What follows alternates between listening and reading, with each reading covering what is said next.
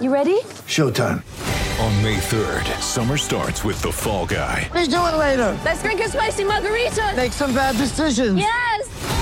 Audiences are falling in love with the most entertaining film of the year. Fall Guy. Fall Guy? Fall guy. That's what the poster said. See Ryan Gosling and Emily Blunt in the movie critics say exists to make you happy. Trying to make it out? Nope. Because I don't either. It's not what I'm into right now. What are you into? Talking. Yeah. The Fall Guy. Only in theaters May 3rd. Rated PG-13.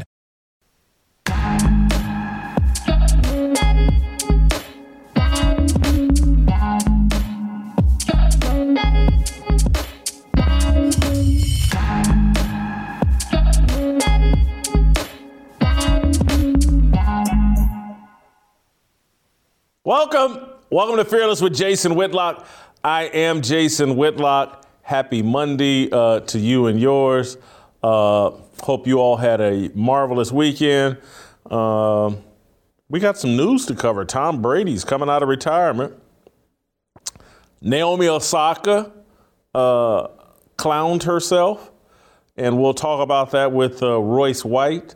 We'll see if, people making mental health excuses. I don't know if Naomi Osaka, the tennis player, got her brains beat in on the tennis court and then snatched the microphone to tell the audience that tell the crowd that someone yelled, "You sucked," and it made her cry. And it just reminded her of when she was at Indian Wells or when the Williams sisters, and they got booed 20 years ago.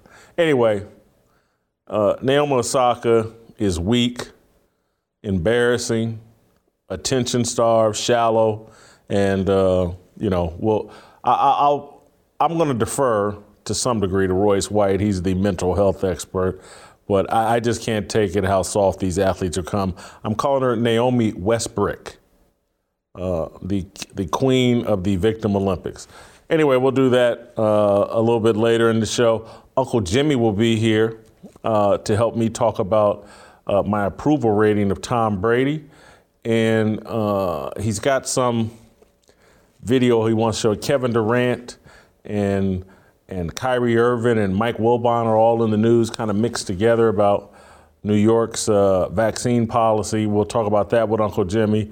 But we're going to start with me talking about Tom Brady. It's kind of an unscripted monologue, because my passion for this topic, I'm highly interested in this topic, Brady coming out of retirement. But I don't know if I'm passionate about the topic. Highly interested and intrigued. I want more information. I want a deeper understanding. But it was hard for me to come up with a full script and monologue because I'm just not passionate. My convictions aren't that strong. And we're bringing on TJ Moe. TJ is our resident Brady expert. He's a huge Tom Brady fan. Had a cup of coffee with the New England Patriots during Brady's career. He passionately follows Tom Brady's career arc and all of that.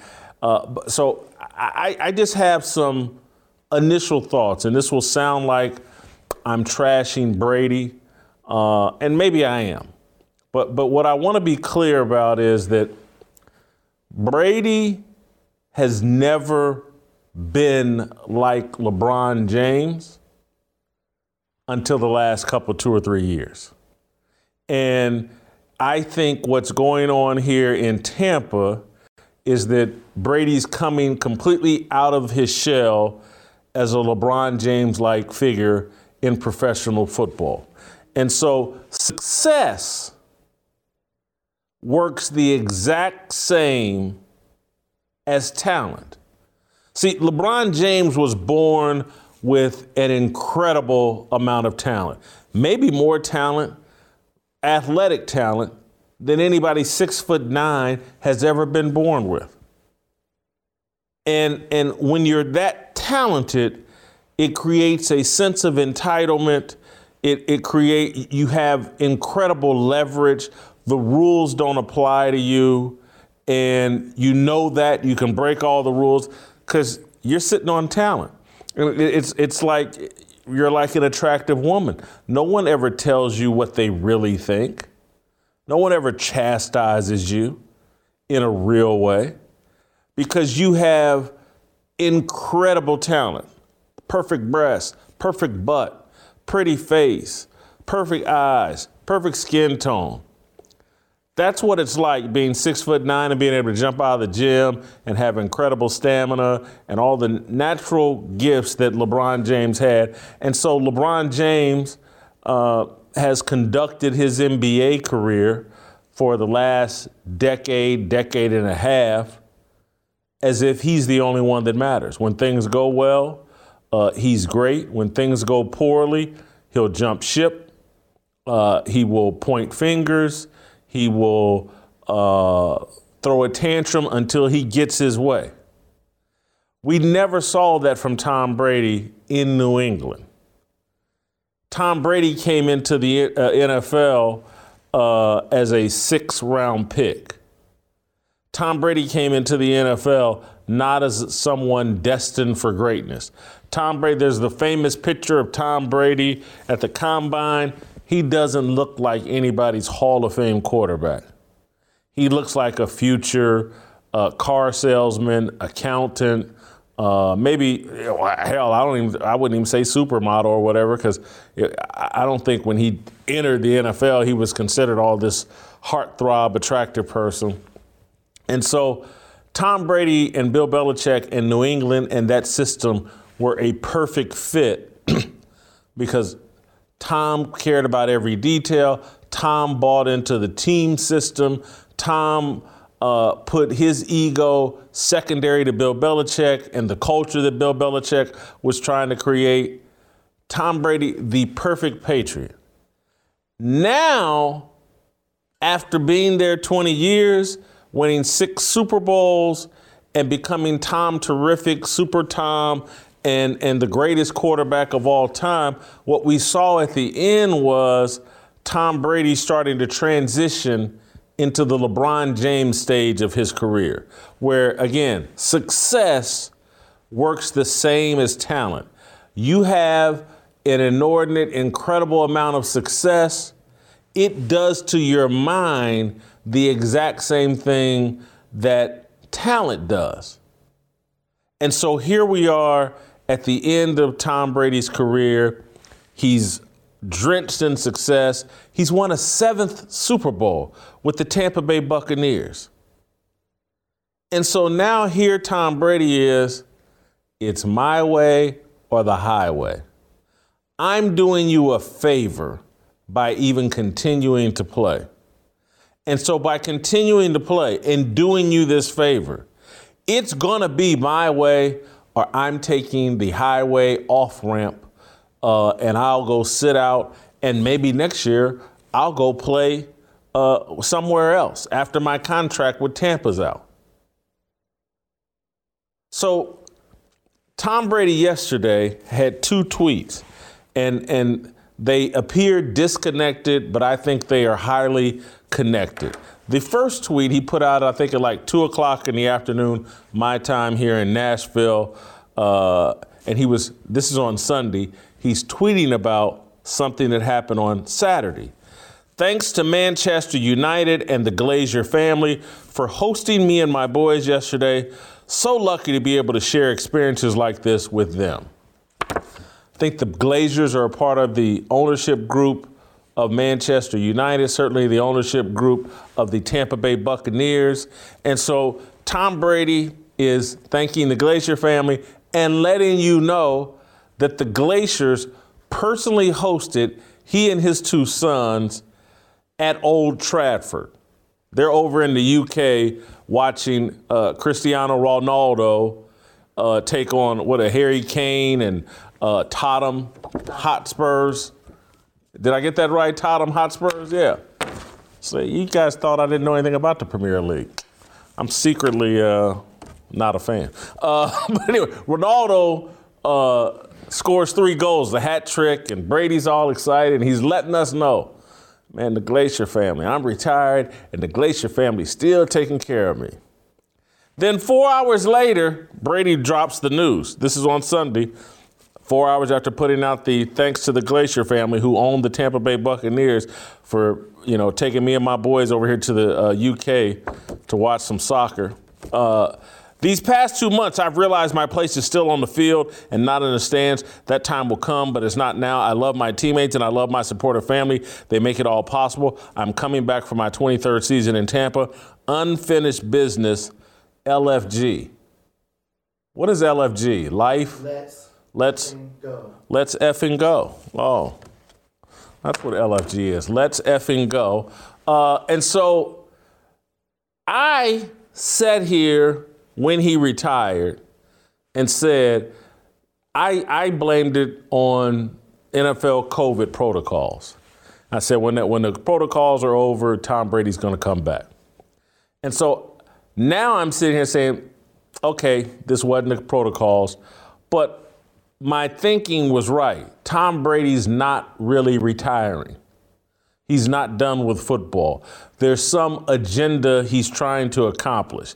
And so it was either the protocols, which the NFL now has kicked to the curb, COVID's in the rearview mirror, the Ukraine war is now our obsession.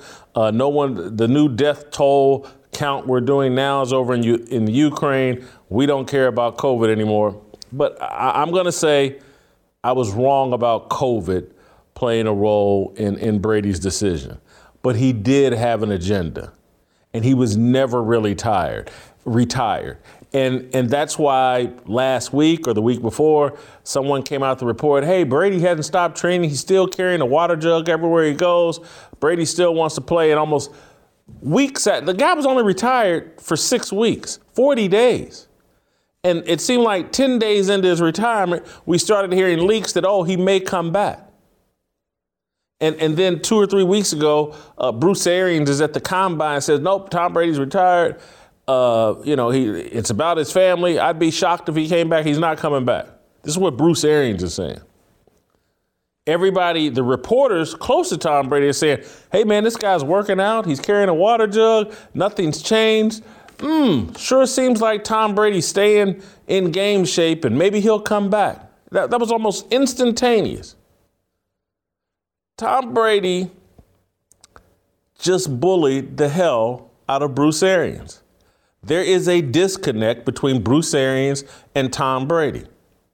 And Tom Brady hopped on a plane, a private one, I'm sure, with the Glazers and went over to the UK. And on that plane ride there, on the plane ride back, while watching Ronaldo and Manchester United, they sat there and talked about, hey, man, we know you still want to play. You know you still want to play. What do we need to do? What guarantees do we have to make in order for you to play? And they made those guarantees. And I assure you, some of them had to do with, Bruce Arians can't do X, Y, and Z, or it has to be my way or the highway. And this is, now what I will give Brady credit for, because he's nearly 50, this is a mature, slicker approach than what LeBron James does. LeBron, back in his old heyday, would just leak stuff to Chris Broussard or whoever he trusted in the media to passively aggressive, would take pot shots at the head coach. And again, LeBron's younger than Brady. If LeBron were able to play until he's 44, 45 like Brady, maybe he would be handling things the way Brady is. This is not me shredding LeBron James. This is like the difference in being 44 and being LeBron when he was 30 or 28 and how he handled things. This is Tom using the system, and no different than LeBron used the system. But again, Tom's just doing it in a more sophisticated, mature fashion because he's more sophisticated and mature than LeBron was back then. But the way LeBron was in bed with all the media is the way Tom Brady's in bed with a great portion of the football media. No one's going to criticize Tom Brady. Again, success grants you the same amount of privilege as talent. If you have an equal amount of success as someone else who's extremely talented, you get to behave just like them. And so whatever it is that Tom Brady does not like, did not like about the way Bruce Arians is or was running the Tampa Bay Buccaneers, Tom Brady just quit for 40 days to get that to stop. He just bullied Bruce Arians. He went over Bruce Arians' head. Same way, you ever see someone on your workplace, work environment, when they go over their boss's head because they're on the sales team and they're generating more sales than anybody else on the sales team by 3 and 4 times. And so that salesman doesn't have to listen to his direct supervisor. And if there's a problem with his direct supervisor, he just goes over the supervisor's head to the real boss, ownership, and says, I'll take these sales over to Xerox. Or I'll go home. I've made enough money. I'll just go home and lay up with Giselle. Or you can get this guy to do things my way. And so I say all this not to trash Brady. I say all this to say the human mind, human beings, when given a set of circumstances, they're going to respond the exact same way. And so we're looking at Tom Brady operate the exact same as LeBron James. LeBron James does it because he was blessed with an incredible amount of talent and then added success onto that talent. Tom Brady has been blessed with an incredible amount of success. He has some talent, but he's using that success the same way other supreme athletes use their talent of athleticism. No different. Spoiled, entitled, my way or the highway. That's the mentality. Tom Brady has, in some people's mind, earned this. But to me, I look back at all of this, I start reevaluating my thoughts on what Bill Belichick was dealing with in New England as Tom Brady started to pivot because success was making him pivot. Giving in to Bill Belichick and his way, I'm done with that. I got 6 Super Bowl rings, Bill. We're going to have to adjust and start doing things my way. I'm no longer the same guy that I was the first 15, 16, 17 years here in New England. I am now smothered in success. The media worships me. No one can question me. So I'm going to start pushing back. Bill Belichick is sitting there like, I'm smothered in success too, Tom. I'm just like you. It's going to be my way or the highway. So, Tom, you and your new attitude, bye-bye. I got no problem with what Bill Belichick did. I can't even say I have a real problem with what Tom Brady did, but let's just recognize who Tom Brady is right now. He's white LeBron James. That's my fire. Let's see if I've offended TJ Moe, a Brady homer, a former, although briefly, I don't want to make too much of it, former teammate of Tom Brady, but someone who has followed Brady in his line of thinking. And I believe TJ said on this show that he thought Brady and Bruce Arians were at an impasse and that Brady retired because he was kind of tired of Bruce Arians' spit. And so I don't know if TJ's surprised by any of this or what his thoughts are, but TJ, welcome back to the show. And we'll start with a general question. What did you think of my explanation of what's going on with Tom Brady? Is it fair to compare him to LeBron James? You will never hear me agree with you when you say that Tom Brady is the white LeBron James. So we can start with that.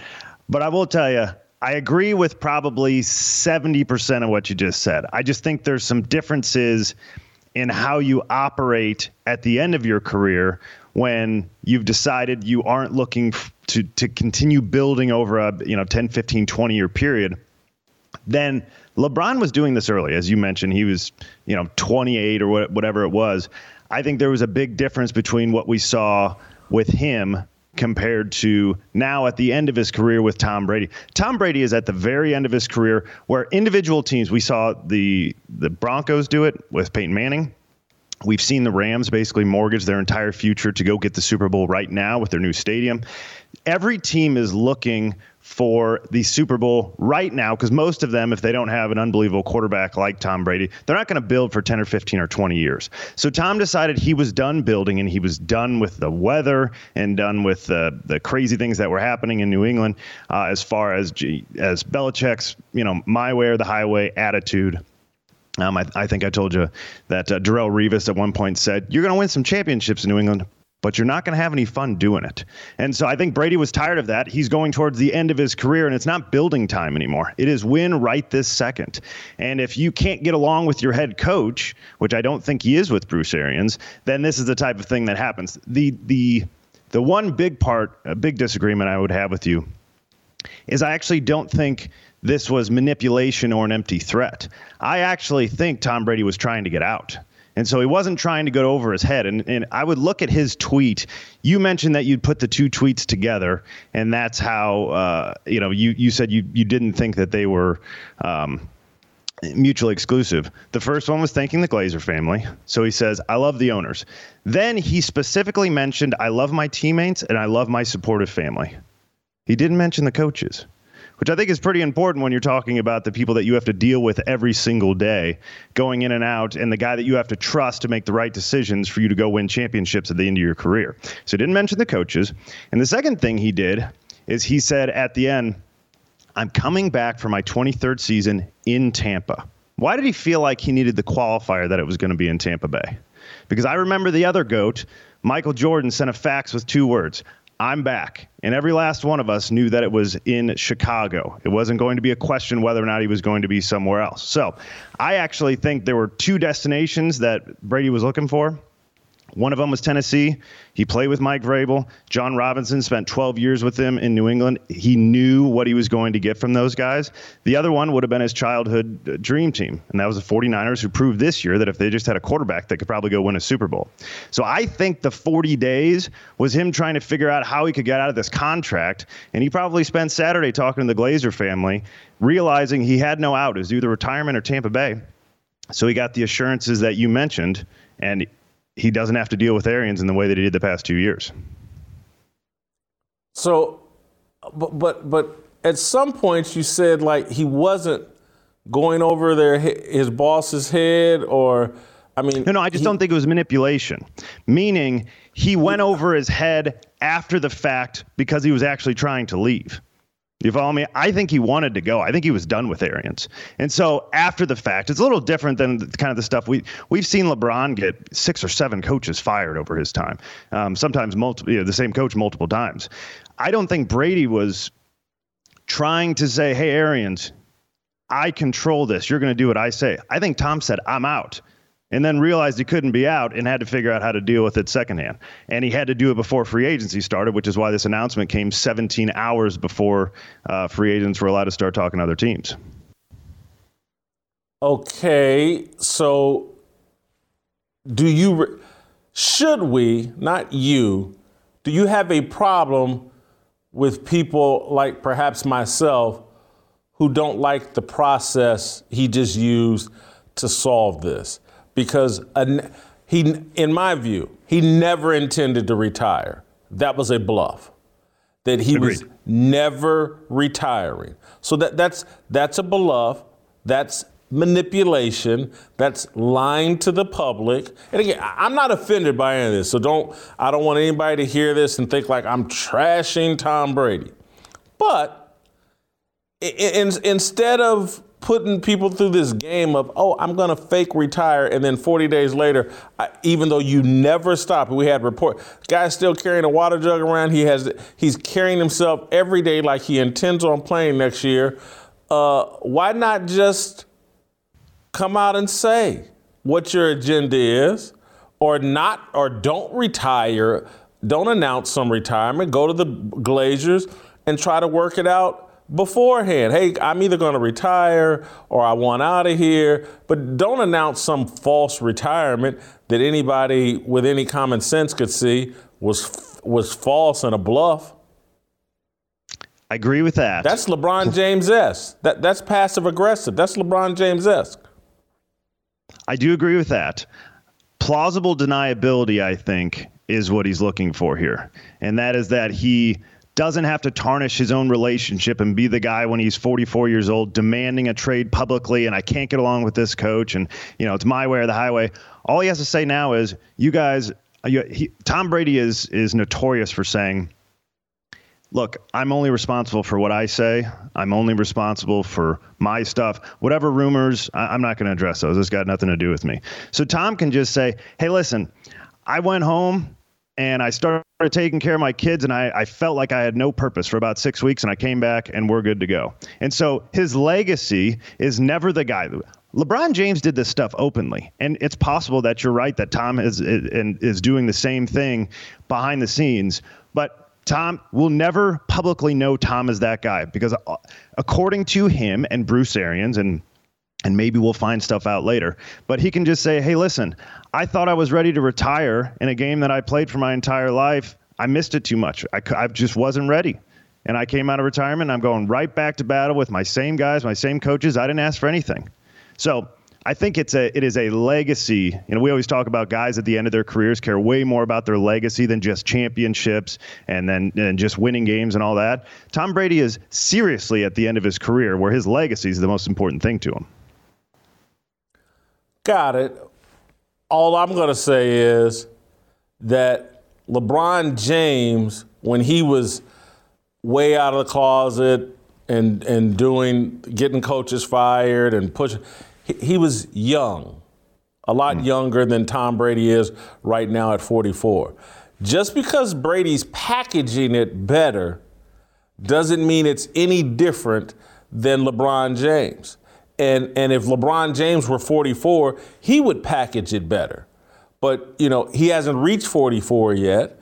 And when he was really having his problems, first go around in Cleveland, problems with Eric Spoelstra, in Miami, he was in his 30s or early 30s, or not even quite yet 30.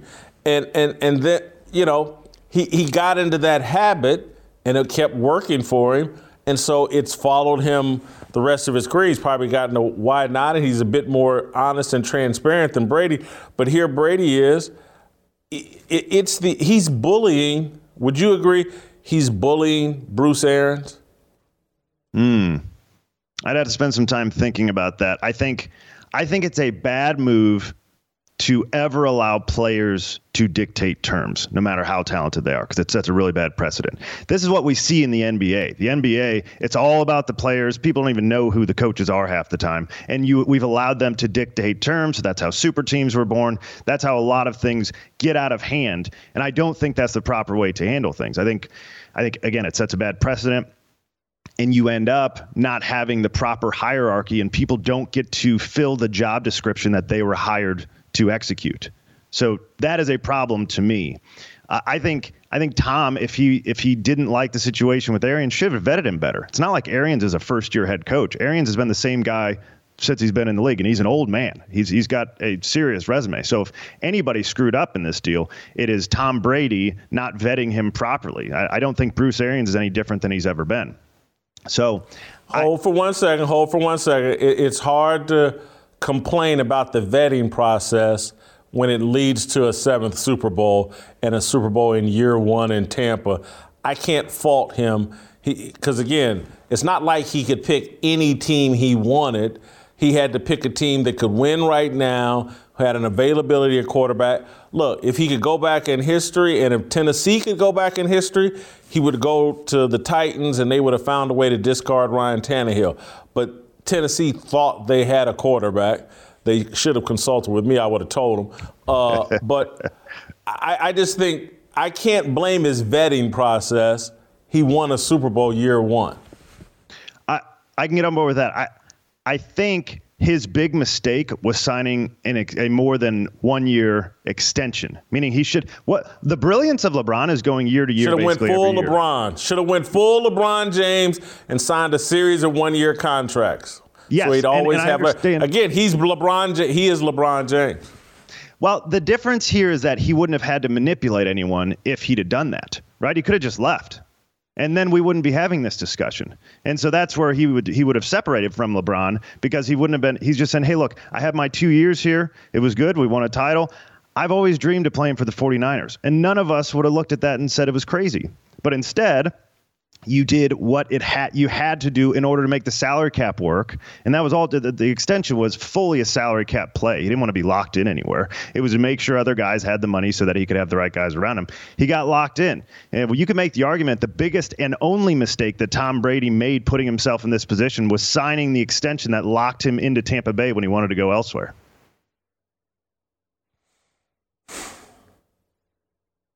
You got anything else you want to say, TJ?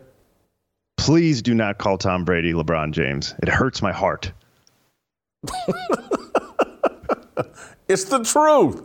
And I'm not even being negative. The guy's got 7 Super Bowls. It's not even negative. I'm just trying to help people understand when people get an embarrassment of talent or success, they tend to start acting in their own self-interest over everything else. And that's fact. Fair enough. Fair enough. In every profession, that is a fact. Everybody in this, I could rattle off name after name after name in the media industry who come in with one attitude. It doesn't even take much success. You can have a teeny weeny bit of success in the media business, and the next thing you know, you're Howard Cosell and Walter Cronkite. And, you better have the right color M&Ms and water at 36 degrees sitting in their dressing room. But anyway, TJ, thank you. We got to move on. I'm going to talk about my good friends at Good Ranchers. Even though grocery prices feel like they doubled, Good Ranchers prices have stayed low and affordable. And once you subscribe, your price never goes up. Inflation won't impact you here because your price is locked in for life. Good Ranchers takes the guesswork out of grocery shopping. They make mealtime easy, convenient, and less stressful. Plus, their packaging makes it easy to cook what you want and save the rest, which keeps you from wasting anything. Get your $30 discount on prime steaks and better than organic chicken today. Go to goodranchers.com/fearless right now. Good Ranchers sources everything from local farms and ships straight to your door. Use my code FEARLESS and enjoy your box of 100% American meat and your $30 savings. Order now to combat inflation with Good Ranchers. American meat delivered. My mother's getting a box of Good Ranchers this week, and she don't even know it. This deal was too good for me to pass up, so I sent my mother, I think, the Cowboy Classic and the seafood box. She'll get it this week. She don't even know it. It's going to be her surprise. You guys need to be supporting Good Ranchers too. All right, stick around. Royce White. Next.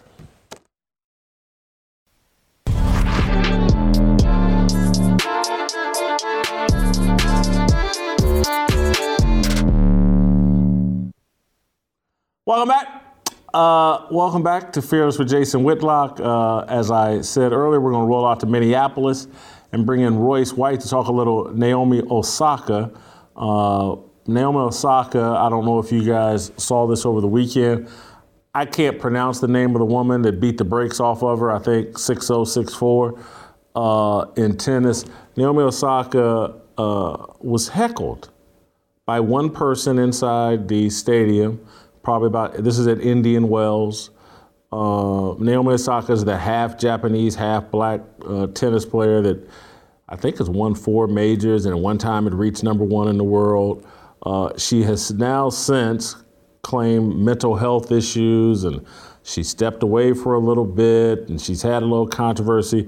Well, she gets the brakes beat off of her this weekend, grabs the microphone and says that, someone heckled her and it reminded her of Serena and Venus 20 years earlier, and she cried and blah, blah, blah, blah, blah.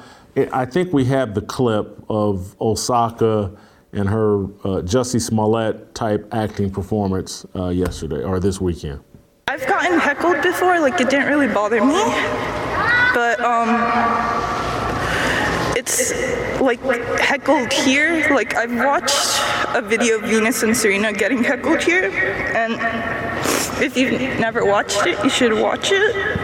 And I don't know why, but like it went into my head and it got replayed a lot. I'm trying not to cry, but I just wanted to say thank you and congratulations. Yeah, just thank you. I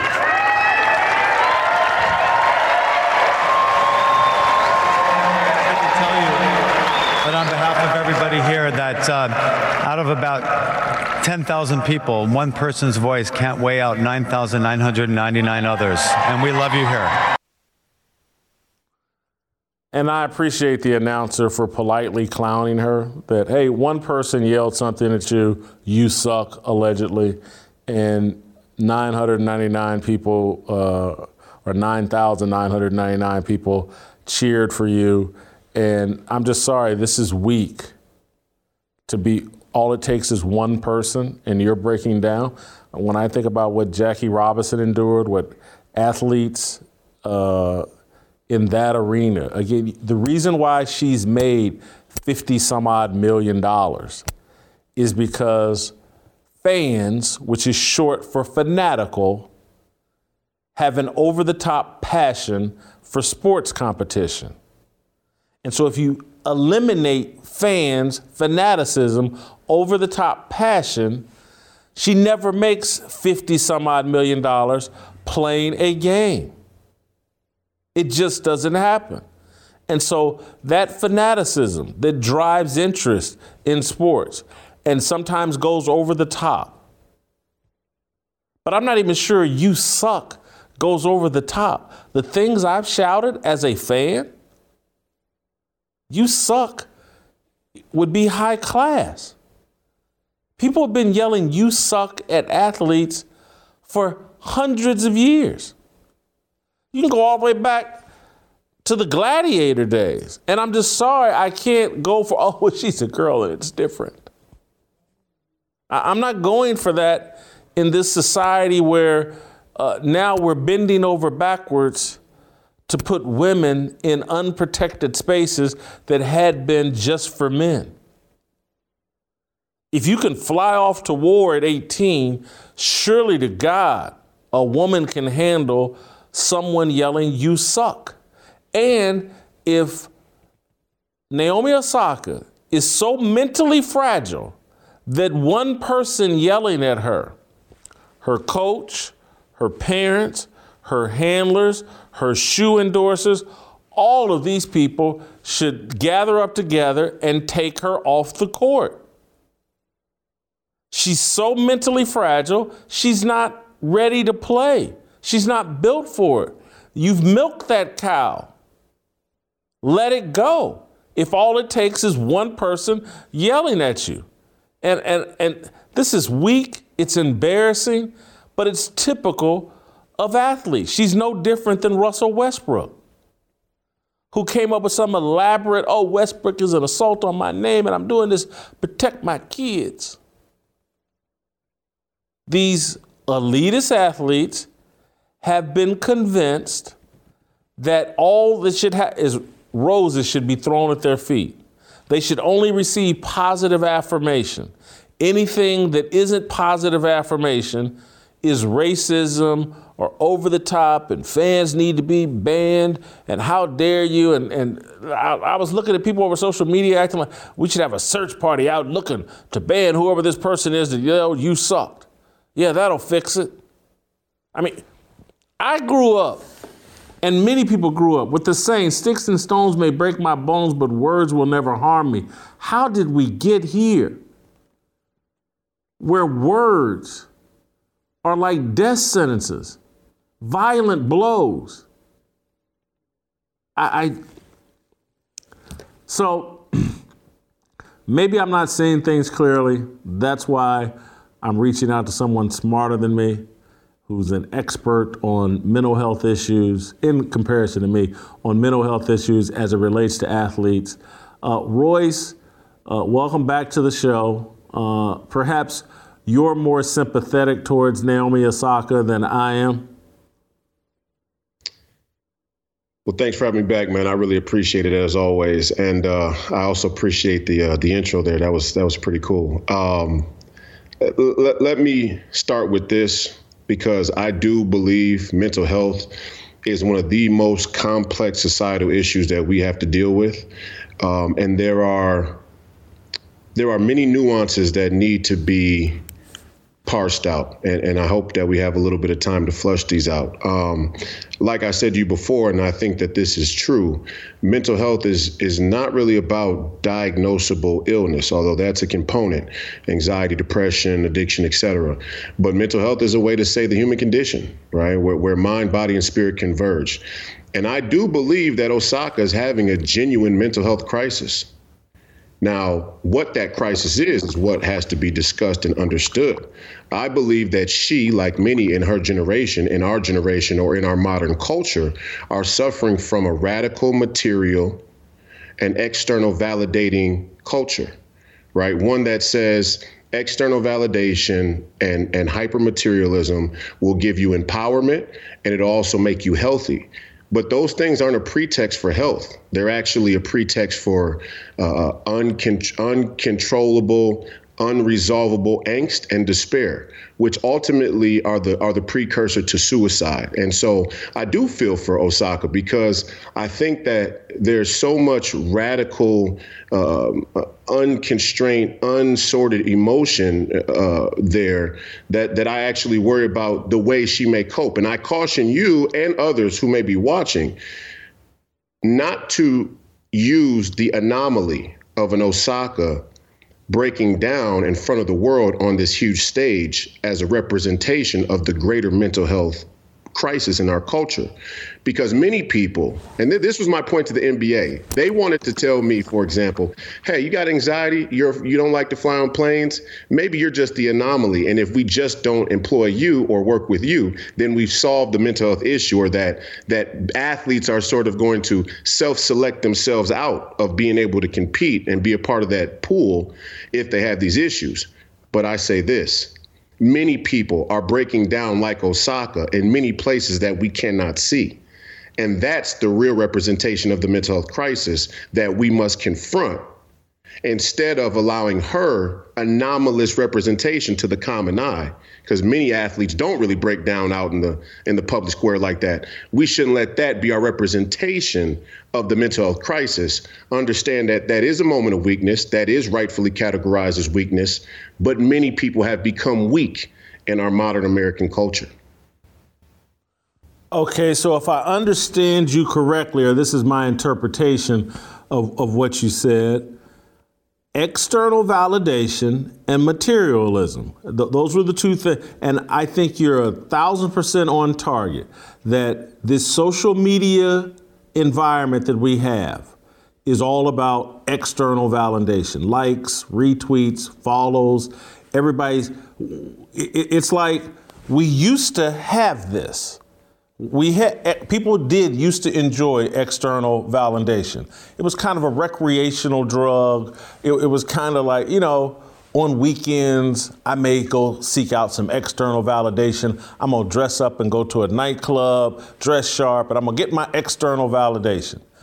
Now, and I'm gonna politely or try to analogize that's the cocaine era. People use cocaine on weekends. That's right. Social media is crack cocaine, and people use it 7 days a week, and are in constant, I gotta be validated externally. And when I'm not, it's oh my God, where's my next hit? And that one little negative hit is something horrible. And then when you couple that with the materialism that you're talking about, and I think which really is just an expression of hedonism. We have, through music culture, through television, reality TV, Desperate Housewives, NFL housewife, NBA housewife, the rich and famous are shoved down people's faces. And if you don't have the designer clothes that they have, if you're not doing, your life is horrendous. Oh my God, look at the people I see on social media or in popular culture. They're all flashing their wealth. They're all living this awesome life. And oh God, I just gotta have it just like them, or I'm not happy. And life has no meaning. Life has no purpose. And so you combine those two, the crack cocaine, external validation, and the hedonism and materialism, and people without the external validation and without being able to acquire the materialistic goals that they have, life isn't worth living. I might as well just check out of here. I'm a loser. And I think all of that's 100% the assessment. I'd add there's a third dark horse in this race, and that's wokeism. And what Osaka is really dealing with on a fundamental level is that, first I'll say that I think Osaka having this breakdown is maybe the single greatest indictment of the prevailing ideology of wokeism in today's culture, that it is, in fact, a false catharsis. You got your drugs and you got your lack of faith, the spiritual crisis. And that's what really what we talk about when we say hypermaterialism. It's a lack of faith. And she seems like a person who is struggling with faith. And when you struggle with faith, it's very easy to lose your identity in a hyper magnified culture and a reality TV, a sort of fake culture like professional sports has become. But here's what I'm trying to get across to you. The whole pitch for wokeism was that these sort of disordered charities, these disordered beliefs about wellness and being tolerant of many cultures or many identities and all of those things didn't add meaning to people's lives. They didn't solve the underlying fundamental suffering that people go through when they don't have faith. And you know what happens when you figure out that the man-made solution that the liberal establishment has tried to feed you as a false catharsis? You panic. That's what happens. When you put all your eggs in this basket, that the wokeism, the BLM neo-feminist movement that told me if I subscribe to these ideas, then I'll have meaning and fulfillment and a healthy psychology, a wellness. When you figure out that doesn't work, you have no choice but to panic. And Osaka is somebody who really bought in to the wokeism. And she's now discovering that she is a cog in a machine that has no interest in her wellness or health. And she doesn't know how to say no. She doesn't know how to detach herself from it, like many people in our culture don't. It just so happens she's on a very big stage with very big rewards for participating in that machine. Man, you've unpacked a mouthful there, because my mind started going to, she's just a symbol of what's going on with the entire culture.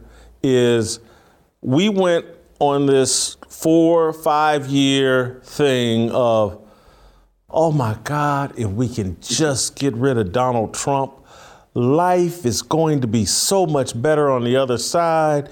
It's going to be perfect. We destroy Trump. We cancel all these people. We install the perfect language where no one really says what they believe, and we create all these safe spaces, and life is going to get better. And now that we're in year 1 of post-Trump, we're into year 2 actually of post-Trump, people are starting to realize, hey, this payoff isn't what they said it was going to be. Yeah. We got statues of George Floyd everywhere, and he's a hero, but life is no better. People aren't any safer. My neighborhood is not safer. My work prospects, inflation's through the roof. A tank of gas now is blah, blah, blah, blah, blah. And so many other, and we're all at each other's throats. Our kids aren't learning in school what they should be learning. Reading, writing, and arithmetic, the basics, STEM. They're not they're being taught, about sexuality, things that they're not even really ready for, prepared for. And so I think Osaka, as you're pointing out, like represents a panic that the entire country and the whole woke movement is going through, because they were 5 years of let's just destroy Trump and we'll burn down any of these cities and anybody that agrees with him and we'll label them all as racist, and nothing's gotten better. Actually, things have gotten worse, and that would set off panic. Wait a second. It gets worse, because the panic didn't start post-Trump, and it didn't start with Trump. This is an intergenerational hydra that is the fallout of Marxism. Okay? This is the Marxist communist Leninist ideology going astray, because what Marx wanted to do essentially is create the biggest truth lie, the biggest truths, the biggest lies hide behind the greatest truths, right? And Karl Marx laid out this class system, but the intention of it was not to give people meaning or fulfillment. The intention was to weaponize a populace at a very easy to see enemy, like a Donald Trump, for example. And this is how the mechanism of scapegoating is really and truly the greatest injustice done on common people by the establishment. When we say the system is guilty, when I was out there marching with the people for George Floyd, actually, let's clarify, I didn't march with Black Lives Matter. Black Lives Matter marched with me. But when I was out there and they said the entire system was guilty, this is what the spirit of that means. The trick is, and this is a trick played on them and the woke movement, they've just been weaponized and utilized in a culture war. And the culture war is to disintegrate American citizenship and take people's faith in God.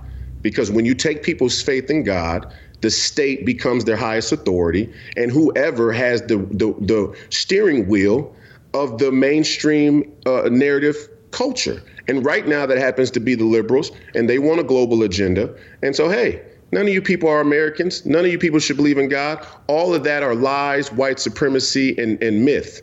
But what is true is there are rich people on top of you, mostly white Christian men, who deserve your grievance and hatred. But here's the dirty little trick that's been hidden in there. The suffrage movement, the neo-feminist movement, that is the unholy partner of this beta male Marxist revolution. They've been weaponized specifically to say, hey, and this happened back in the 60s, the whole suffrage women's rights movement. The black man got the vote before the white woman did. That's really what the heart of this neo-feminist faction of this neoliberal movement is about. That's the roots. The black man got the vote before the white woman.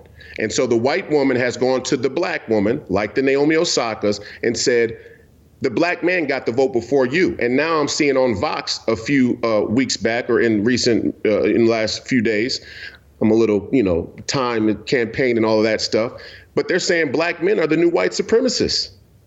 Okay. And I only point that out, one, for the the lunacy of the idea, but second, to point out that those types of catharsis for the social ills of being human will never satisfy the suffering.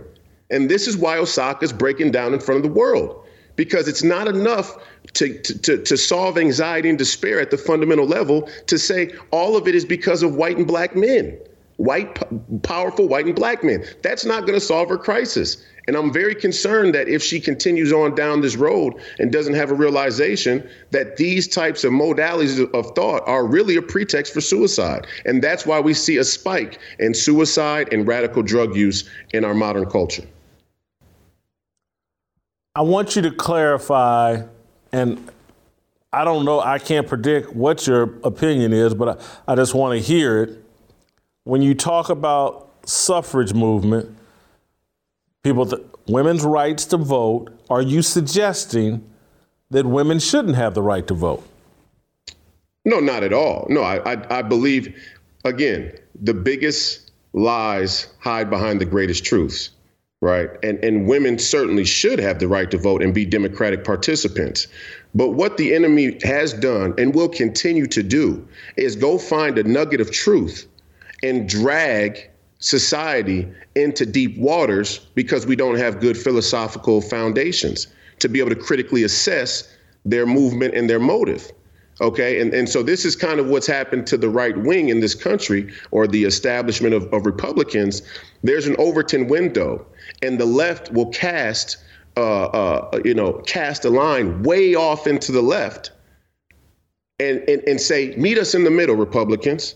And as the Republicans come to meet Democrats in the middle, they're slowly moving further left from center. And they don't realize it, or they realize it and they're in on it, which is another dangerous thing. But my point is that, yes, women should be allowed to vote, of course, in a democracy, a sound democracy. But we've went all the way from women should have the right to vote to now there's an intersectional movement that tries to isolate and identify marginality amongst identity. And ultimately, that means we should accept that a man can get pregnant. Okay, these are culture wars. These are info wars, and they're being played right out right out in front of us. And the ultimate injustice that's been done is that our education is a pretext for us to be sheep. When we say education is the key, we have to go back and really, really think long and hard about what we mean when we say educational reform. Because all we've done is given people fast food culture and politics. Fast food culture and politics that come with French fries, and it's consolidated into a new faith of liberalism. Man,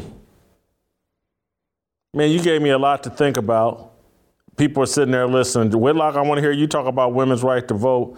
I want to hold my tongue and think a little bit more. Not that, because I do think they have a right to vote and should vote, and I think it was the right thing to do. But when you have a culture this hostile to male leadership, that's when it becomes dangerous to me, because when you really get down to the core of all of this, and as long as like over in the Ukraine, as long as they're sending women away and you guys go run for safety, you guys, blah, blah, men up to age 55 or 60, you stay your butt here and fight and die. As long as that's pretty much the custom around the world, it's like, hey, men are required to ante up a little bit more than women. And there should be some kind of privilege that goes along with that. Because when the spit hits the fan, one group is expected to stay and die and sacrifice their life, and another group, just like back on when the Titanic went underground, the Titanic, the ship, go look at the stats, how many women survived and how many men died. I think all but like 5% of the men died and 80, 90% of the women survived. As long as that's the case,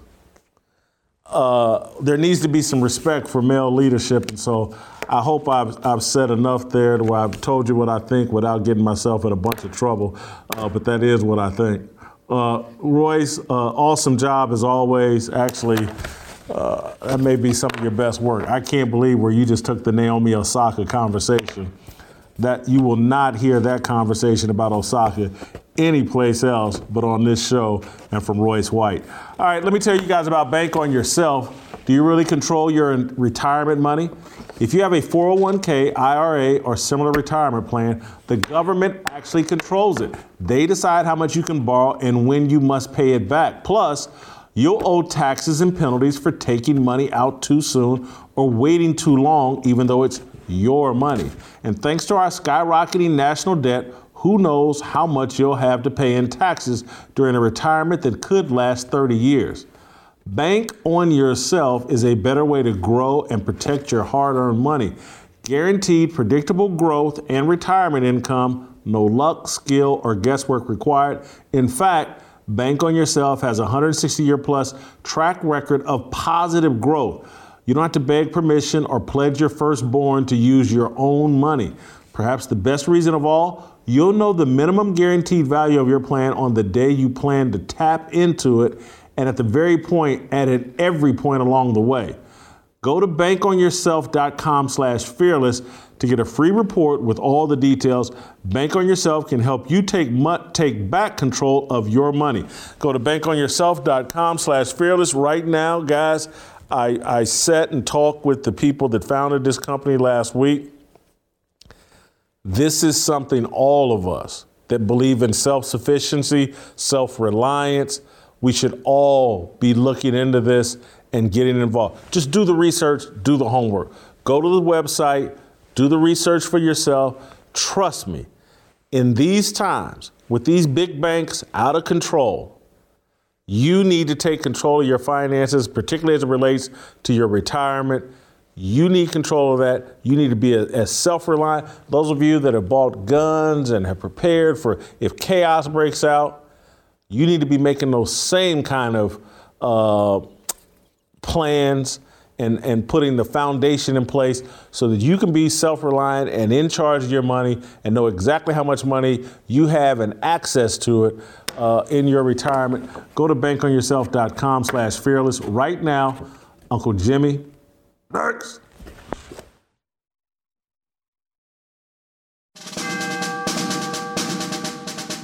We must exist in a state of man glorious, as we are protected by the red, the white, and the blue. But remember, the mind is the key. The fearless soldier pledges to place God first and foremost in his everyday endeavors of life. We, the fearless army, are one nation under God, indivisible, with freedom and a belief in the American dream. The men bold enough to join our movement comprise what we like to call the New Dream Team. We are leaders of our families, our churches, and of this nation. We reject the seeds of division that are planted by corporate media misinformation. We affirm that all men are created equal and are endowed with inalienable rights, which are granted by our Heavenly Father. We are bound by honor to accept God's challenge, to take the flag and lead, to cherish, to protect, and to nurture the life of our unborn seed. I am a fearless soldier, so shed no tears for me. I am not a victim. I am the man that God made me to be. Amen.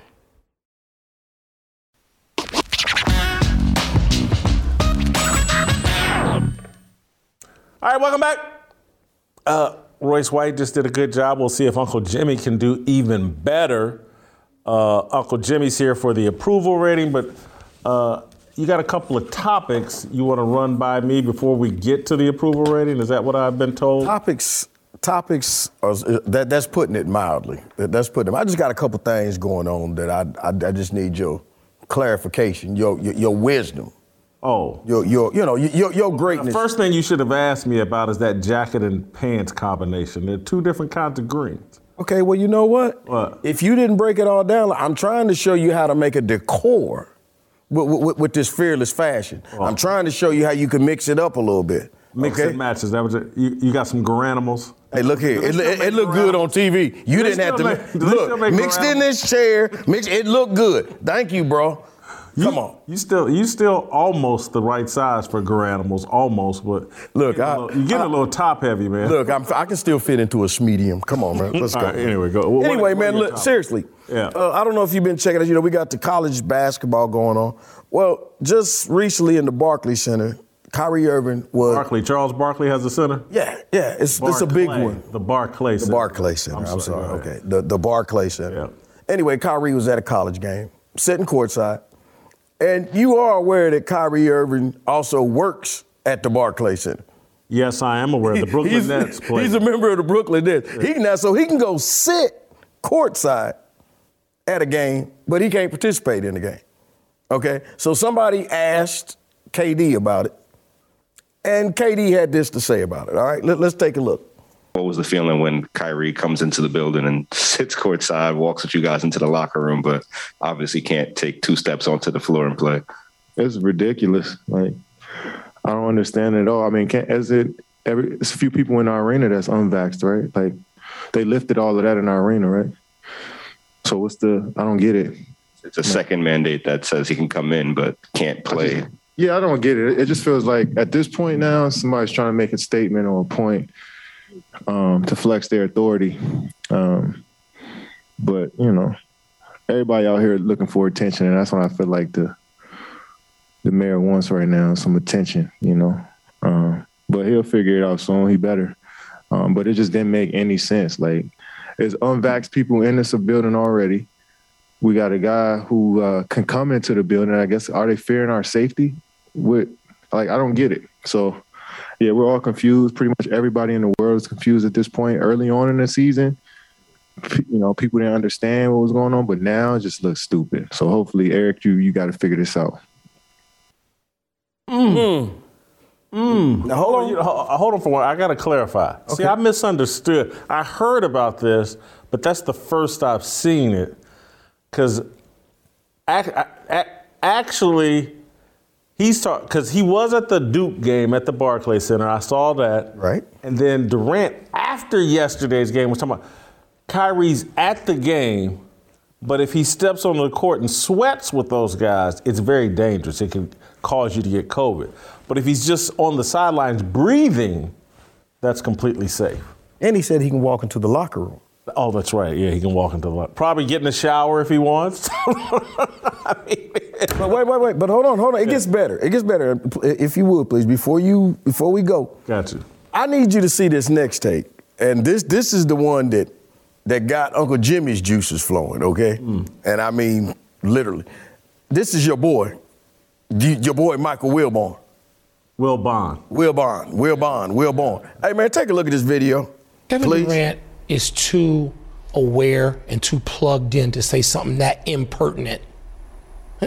What's the point of that? Want some attention? You want to call out somebody? Call out your teammate. Tell him to get a shot. Because he's got plenty of them, because he could have gone to grade school in metropolitan New York without vaccines. I mean, all these guys want to be so irresponsible and not accountable enough to look at this dude and tell him, you want to play with us? Put a shot in your arm. The vaccine is not about attention. People died, hundreds of thousands of them, from this virus. And you think the mayor of New York needs to attend to a basketball team's needs, your needs, before he needs to attend to the needs of a metropolitan area, the biggest in America? Are you kidding me? I mean, Kevin Durant, there's some knuckleheads who would say stuff like this. I'd probably let it go. Kevin Durant is too smart and too plugged in. Everybody wants to tell you how woke they are, and then I got to hear something like that. That's offensive. Stop. Jason. Them's your people, man. Come on, man. You put me in a tough spot. You put me in a tough. Act like it's in an all-you-can-eat buffet. Work your way out of it. I appreciate that. That gives me some time to think about how I'm going to handle this. Listen, man, Mike Wilbon and Tony Kornheiser. Tell your boy to get a shot in his arm. Wow. Wow, we doing it like that, bro? Well, that segment was sponsored by McDonald's. And so McDonald's killed far more people than COVID ever dreamed of killing. Let's don't go there, but fast food. Let's take McDonald's out, but they're time's up. Come on, give me an answer, man. Inject McDonald's into your system and the shot. You be all right. I'm beating around the bush because Mike and Tony are dear friends of mine. I don't understand what Mike's doing there, particularly the passion and getting that loud, because it's so obvious what Kevin Durant is pointing out to anybody committed to honesty and objectivity and common sense. For the rules to allow the man to sit in the arena but not run up and down the court, it's stupid and ridiculous, and Kevin Durant has every right to point it out. I don't understand why Mike is going over the top on this. I've never understood the passionate, and I get that Mike's vaccinated because he works at ESPN and he has to. And so this is where what happens with the elites that are dependent, because Kyrie is not as dependent on his employer as Mike is on his. They're both elites. Mike's made a lot of money. Mike could walk away, but he's not interested in that. Where Kyrie did walk away. He showed I'm not getting this vaccine. I'm not doing it. It goes against my beliefs. I'm not doing it. Kyrie stood his ground on what he believed and backed it up in a real way. I don't understand why anybody would be shouting at this person, you got to do it my way. And the reason to do it is because it's like, I did it. I took the risk. I folded to keep my job. You must do it too. That's the mentality of a lot of elites and just a lot of groupthink people. And I think it's wrong. And we should be respectful of Kyrie Irving making a different decision. It's not a decision for everybody. But as I've said, Mike's had heart problems. He's close to 60 years old. I don't blame him for taking the shot. Kyrie Irving doesn't blame him for taking the shot. But Kyrie Irving is in peak physical condition. He's half of Mike's age at a minimum. And there's just no reason for him to take the shot if he doesn't want to. Right. And I think at this point, is today March 14th? Yeah, March 14th. We've all come to the conclusion that COVID is over. And that you really have to come to the conclusion that the people that didn't take the shot and survived, they made the right decision. We have to admit that at this point. They made the right decision. Those of you that took the the COVID shot, I'm sorry. You didn't. You're maybe second guessing your decision. It's kind of like if I injected strychnine into my veins, I want you to inject strychnine into your veins. So we can all. Monkey see, monkey do. Everybody's jumping off a building. How come you didn't jump off, Kyrie? Honestly, man, one of the things that gets me about this whole thing, and we talk about Kyrie Irving, we talk about KD. From what I heard from KD, normally we get mad at athletes because we say that you sound crazy. This guy said, I don't know. This guy said, explain it to me. He said, make it make sense. You can't be mad at somebody for asking you that. But then now you question, are you smarter than that? No, he's telling you. Kyrie, we question his intelligence. I have to respect these guys and what they're doing and what they're saying, but I just don't understand why, especially Mike Wilbon. Mike is a good dude. And now, it's almost like when Kyrie did something wrong, they had Kareem come and get on him. Now you got Mike getting on him, and Stephen A. got on him earlier. I mean, come on, y'all, stop that, man. You respect these brothers' opinion. This is America, man. Certainly is. All right, what's your other topic? Also, well, in New York, let me ask you a question. I'm sorry. Have you ever heard of a guy by the name of John Cooper? Yeah, he's former Ohio State football coach. I don't think that's this guy, man. Because this John Cooper, this dude got 900,000 followers on Twitter. Okay. Oh, okay. He's in politics, the guy you talking about. Well, whoever he is, I don't know whoever he is. He's a Democratic politician in New York. But bottom line is, this dude tweeted out, Jason, and this is mine. He tweeted out the most acidine comment I heard all weekend on Twitter. Honestly, this dude tweeted out a statement, and let me get this right here, that said, let's see, it says, Brady is not retiring from the NFL. It says not retiring. It says that the NFL is welcoming him back. It says, who else wishes that the NFL would welcome back Colin Kaepernick instead? You wish they'd bring Kaepernick? No, that was his little hand waving. Oh. That was his little hand. But hold on, before you answer, if I may, because I thought, okay, that's just one person, blah, blah, blah. There's more people out there that's thinking this. More people are out here trying to tie in Tom Brady announcing he's coming back. They tying that into Colin Kaepernick. Now, wait, but you got to listen to this one. Tom Brady can unretire, but Colin Kaepernick can't even get a tryout. Can I do one more? Yeah. You mean like Brady choosing to announce that he's coming back just a couple of hours after Kaepernick says he still wants to play, to take all away from the attention from that? It's a crime this man doesn't have a job. Hey, man, talk to me about your people, man. It's social media. Social media's job is to dumb down America. And that's what social media is doing. It's dumbing down America. It's dumbing down American discourse. We can't have serious discussions. We can't focus on real things. We can't talk about what's really important because social media baits us to talk about idiocy and stupidity. Tom Brady finished second in MVP voting last year.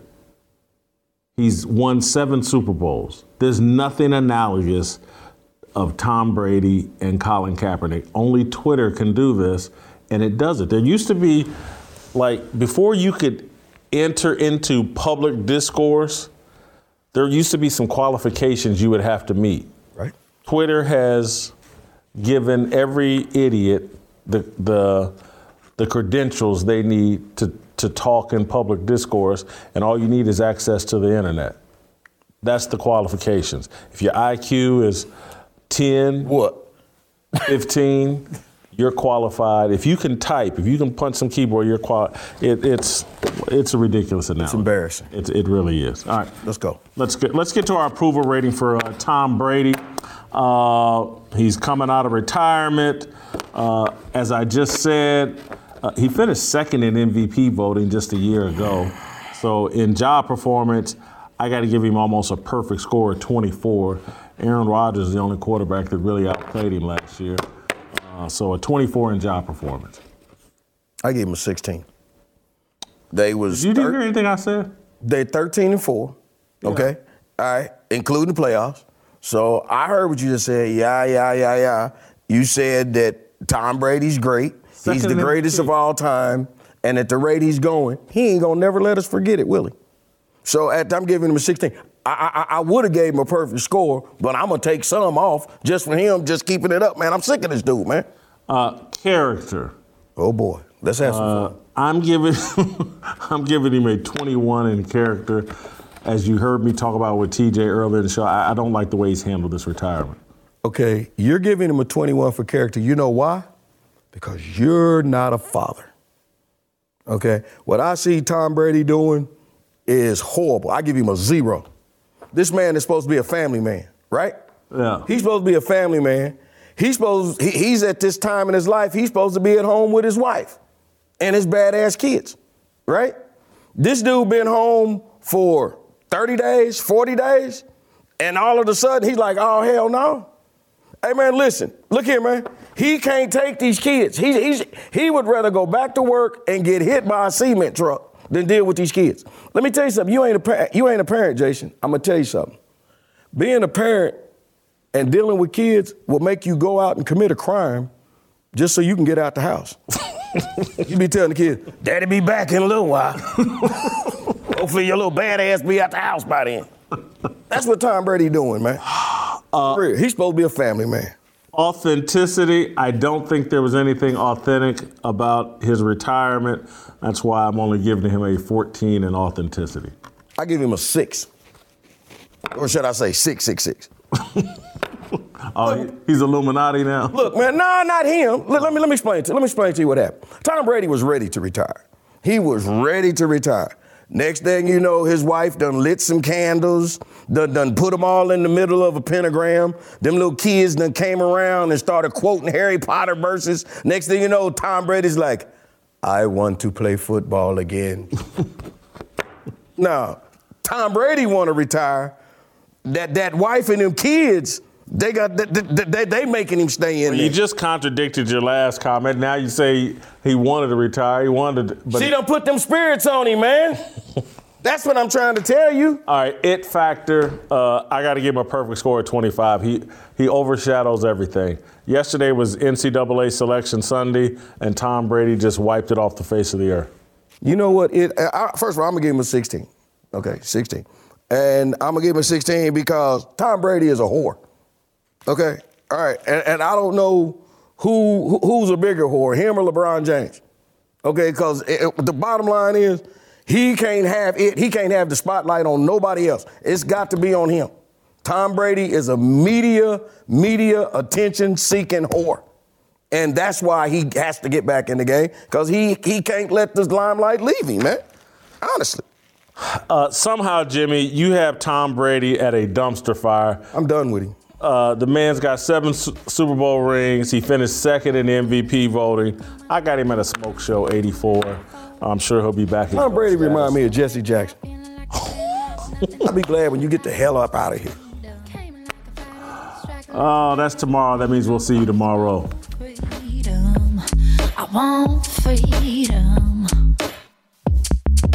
No negotiation, my sister, no relation. We all just wanna have freedom. Sitting on a corner, never been alone. I'll break my back for freedom. Blessed, we are living, get back. We are receiving, no deceiving. We all wanna be free. We want freedom. I just want, I wanna be, I just want, I wanna be, I just want, I wanna be, I just want.